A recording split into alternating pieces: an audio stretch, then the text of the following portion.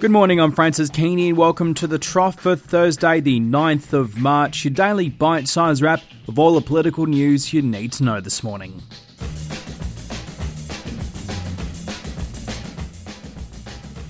A decade of debate about power prices and paralysis on carbon taxes are to blame for the current spike in power prices. That's the verdict of the Australian Energy Council in a submission to the Finkel Review published by The Australian this morning. The submission says current prices are the equivalent of a $50 a tonne carbon tax, more than double the price of the scheme unveiled by the Gillard government and then axed by Tony Abbott. Quote, a lack of policy certainty is now the biggest single driver in power prices, according to the submission. The AEC has also said there's no appetite for the banks to fund new coal-fired power plants, even if they do have reduced emissions. And this is a policy diagnosis that the Climate Institute also agrees with. The Guardian this morning incidentally says the Institute is going to have to wrap up in June due to a lack of funding. Now, the federal government insists that policy changes are not to blame, but point the finger at a rush to renewables by Labor governments. Now, keep in mind the Australian Energy Council represents all the major players who supply electricity in Australia. And this Finkel review, if it echoes those concerns, is going to be a major headache for the federal government. We'll see whether there's a policy shift in the months ahead, and it comes amid growing concerns about a gas shortage this winter on the eastern coast. In a report by the AEMO to be released later today, it will warn of gas and power shortages from 2018. But the Energy Minister Josh Frydenberg this morning has warned against restricting gas to domestic supplies, telling the ABC it could be a deterrent to future investment in Australia and says more gas exploration is needed. In the meantime, Crossbench Senator Nick Xenophon has also told the Fin Review he won't be negotiating on company tax cuts until this energy issue is sorted out. The Prime Minister Malcolm Turnbull is delivering a keynote speech in Sydney today, providing the foundation for the May budget. In draft notes sent out by his office last night, he said to focus on productivity in the workplace, as well as warning about Australia's AAA credit rating. Quote, this situation is as serious as it gets, unquote, he's set to say. But that some people choose political soundbites and petty point scoring over facing up to our nation's economic challenges. He's set to have a crack at One Nation, the Labor Party, the union movement, and I suspect send a message to his own party about the need to embrace or at least accept tough economic reform. That speech will be part of a summit being held by the Australian Financial Review today. The ABC has obtained via FOI the briefing note sent to senior government ministers about Donald Trump ahead of last year's US elections. While it's heavily redacted, it provides an interesting glimpse into the government's thinkings of the outcome. The ABC says the government was told there were, quote, no signs of a victory for Trump, although highlighted that the gap was narrowing between him and Hillary Clinton in key battleground states. The briefing also mentions Trump is an unprecedented candidate and his ability to manoeuvre and recover should not be underestimated. It's also been revealed that it took 7 weeks for the Defence Minister Marise Payne to contact the new Defence Secretary General Mattis after the election win. One key battle surrounding penalty rates is likely to be the union-negotiated enterprise bargaining agreements struck with big business compared to the decision by the Fair Work Commission to cut penalty rates for everybody else in the retail and hospitality industry.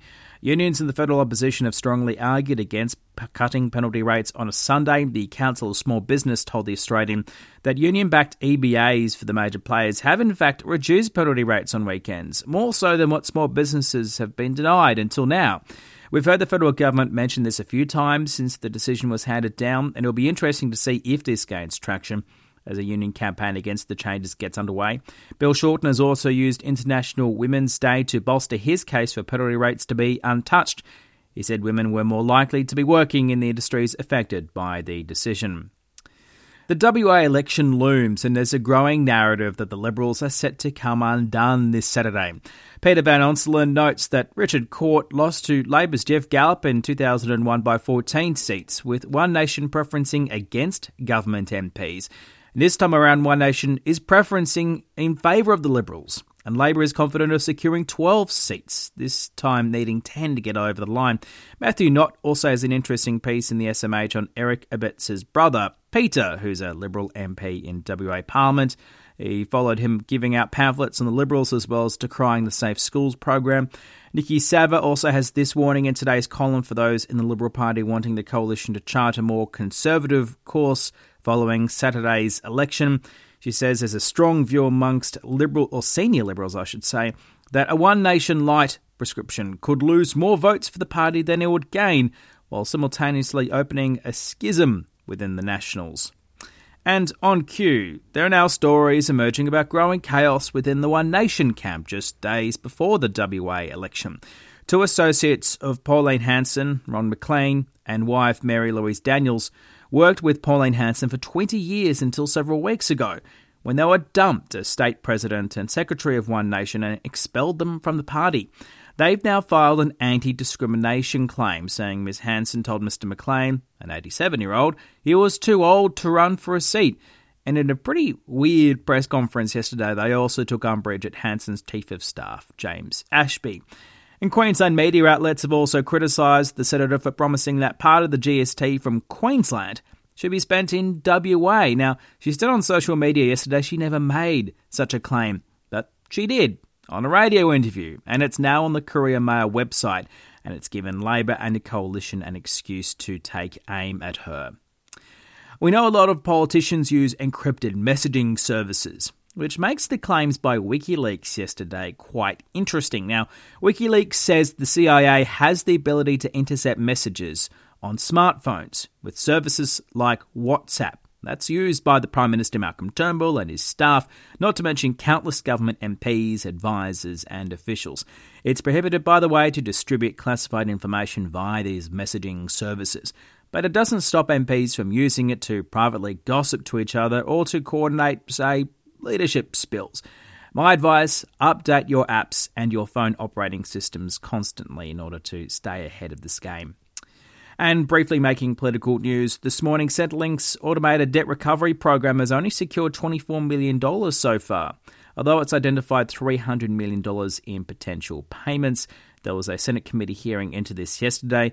The Department of Human Services has also suggested that the reason why there might be a problem with the system at the moment is because a fair percentage of the population or people who received the letters didn't respond to them. The ATO has also distanced itself from the issue. It says it only provided the data to Centrelink and cannot be held responsible or accountable for how it's used. The weather for today for Canberra should be partly cloudy and a top of 26 degrees. There's a couple of committees looking into the ABC's approach to rural and regional Australia, the federal government's childcare welfare omnibus bill as well, and the impact of non-conforming building products on the construction industry. As mentioned before, the Prime Minister Malcolm Turnbull in Sydney for that speech, and no plans from Bill Shorten at this stage. I'm Francis Keeney, and thanks a lot for your company this morning. If you like what you hear, leave a review on iTunes or hit subscribe. If you want to learn how to get notifications when this podcast drops, go to our website, thetrough.com.au, and I'm also on Twitter and on Facebook. Thanks again. Talk to you tomorrow.